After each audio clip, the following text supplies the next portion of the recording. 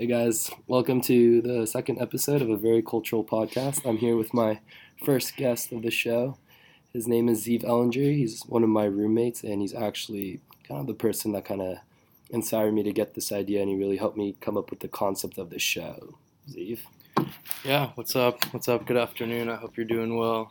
Hope all you listeners are doing well too.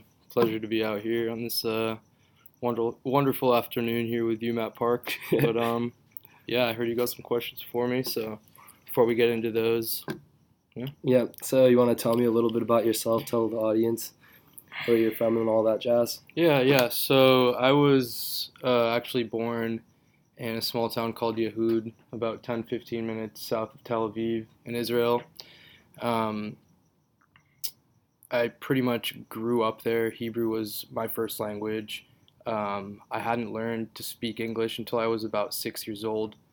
And the reason being was because I actually moved to Turkey. So, I spent most of my childhood, I guess the first 9, 10 years of my life in Israel and Turkey. And then after spending 3.5 or so years in Turkey, we actually moved to the United States, which is where my family is still today, in Bellevue in Seattle, or Washington.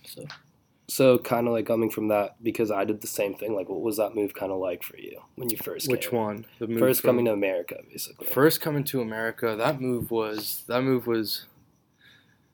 It was it was interesting because it was one of those things that like all the kids that I grew up with and all that, we always were wondering what America was like.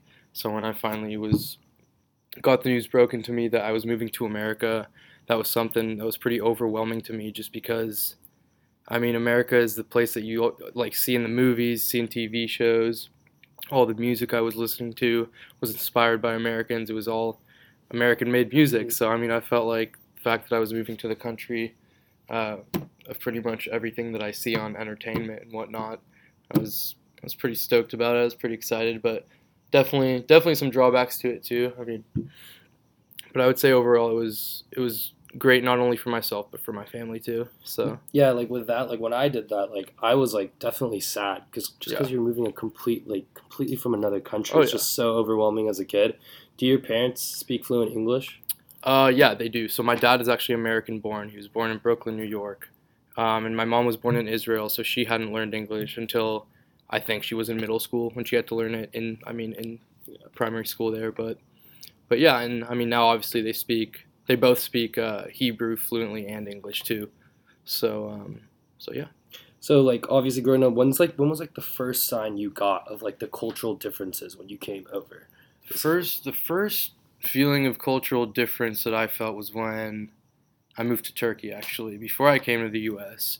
Um, Probably because of the biggest difference in, religion, as you can tell, Turkish being a dominantly Islamic country, whereas Israel being a dominantly Jewish country.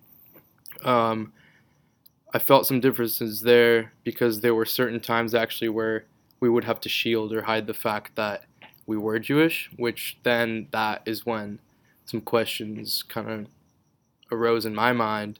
Um, and yeah, and then definitely, as we kind of got older and stuff in the States here and whatnot, we kind of delved into some more dirty comedy, dirty Yeah. humor and stuff. So that's when, Right.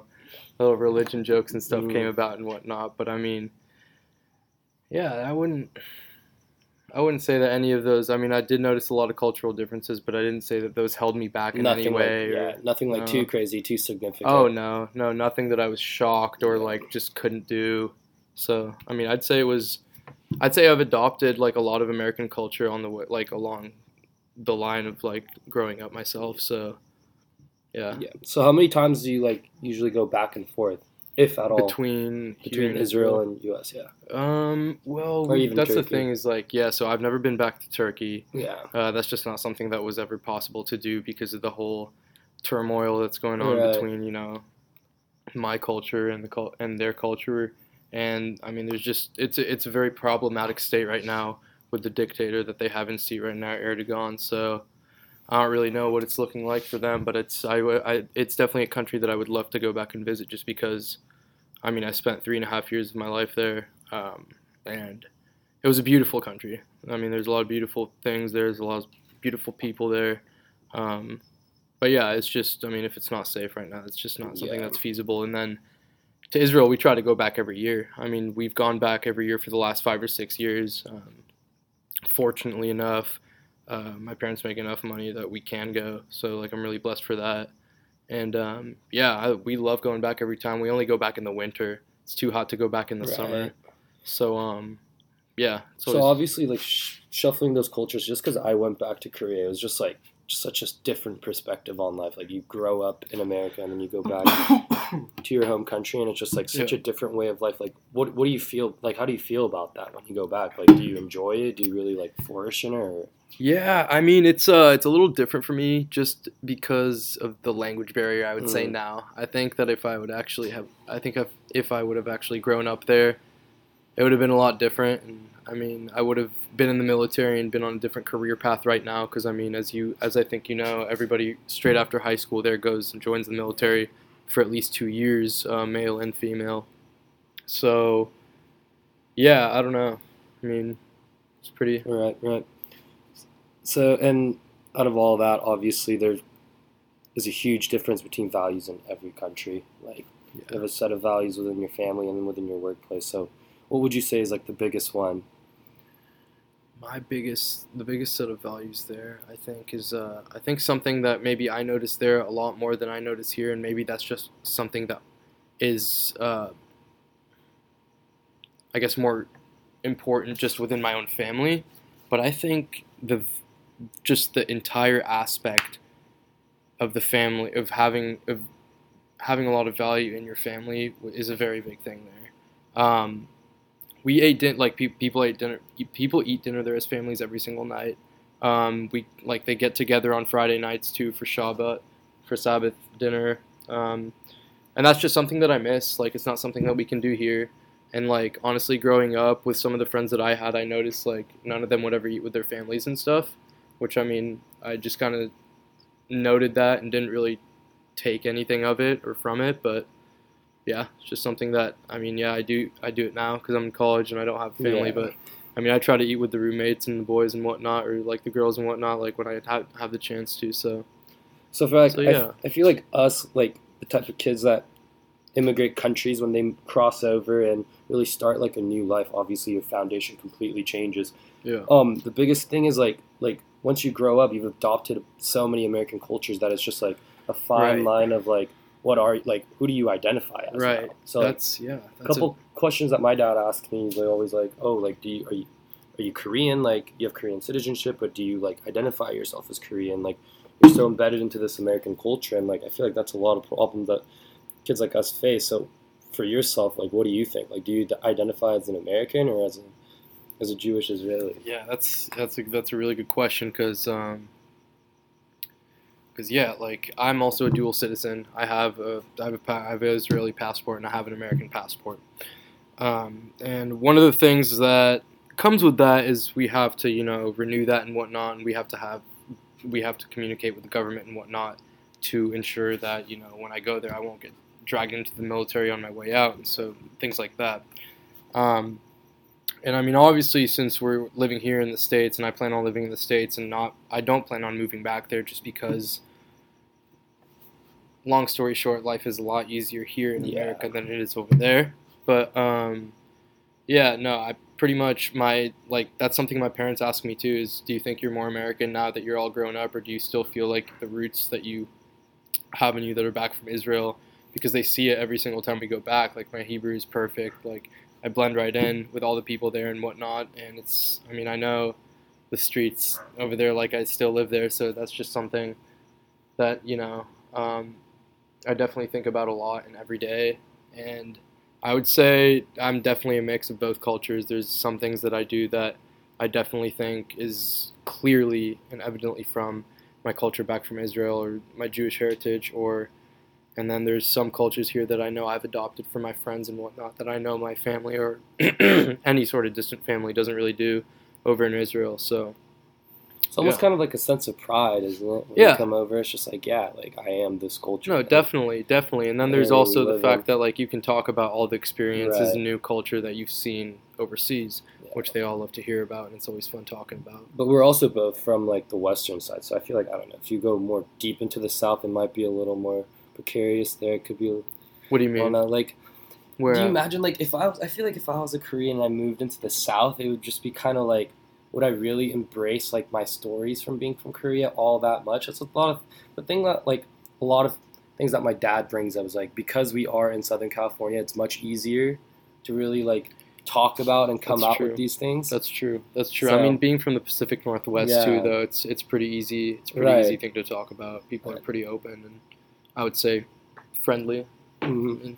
So obviously, there's a lot of different cultures in California, like we just mentioned.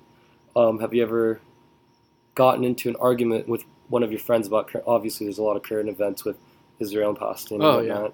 Yeah. Have you ever gotten into it with one of your friends about that type of stuff?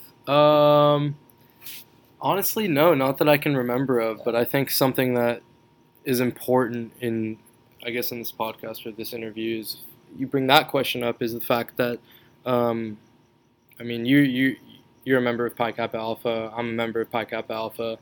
I've been a member since my freshman year here, and I'm now a junior.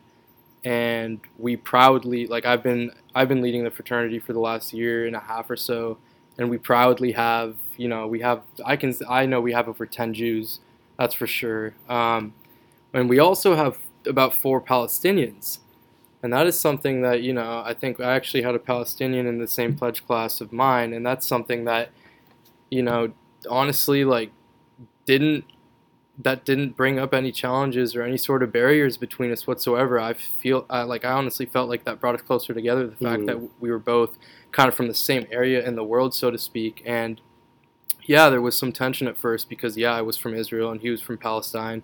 And, we didn't exactly know what each other's, opinions to this war or to this conflict were. And, I mean, after getting to know him and whatnot, and after breaking that ice and seeing that we both see, like, the war and conflict over there the same way, in the way that we both just want peace. And we want, no more war, no more fighting, no more conflict, no more deaths, no more nothing. Because, honestly, at this point, it's just there's nothing else that is going to come from this war other than just terror, sadness, and tragedy, in my opinion. And I honestly can't say that I have faced any strong anti-Semitism on this campus, which is something that I'm very happy about because it's something that is important to my mother.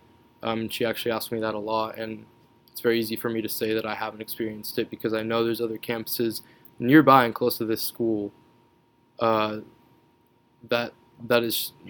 could be found. Right. Like, there's a fine line, I feel like, when you go to college and you obviously join a fraternity or you join a club, and there's a fine line that people have to kind of draw. And, like, once you kind of compromise with that, like, I feel like you really don't come across that much, especially in the area we are in too. Like, I haven't really, like, obviously there's going to be some jokes here and there, you're messing around with your friends, but yeah, the clubs you join, I feel like, really determine, or like the fraternities, sororities you join really determine what kind of, like, interactions you're really going to have throughout your collegiate career and beyond that. So, Yeah. All right, I think that's all we have for today. Thank you, Ziv, for coming down, being my first guest. I really appreciate it. Yeah, thank you, Matt. All right, thank you guys for tuning in.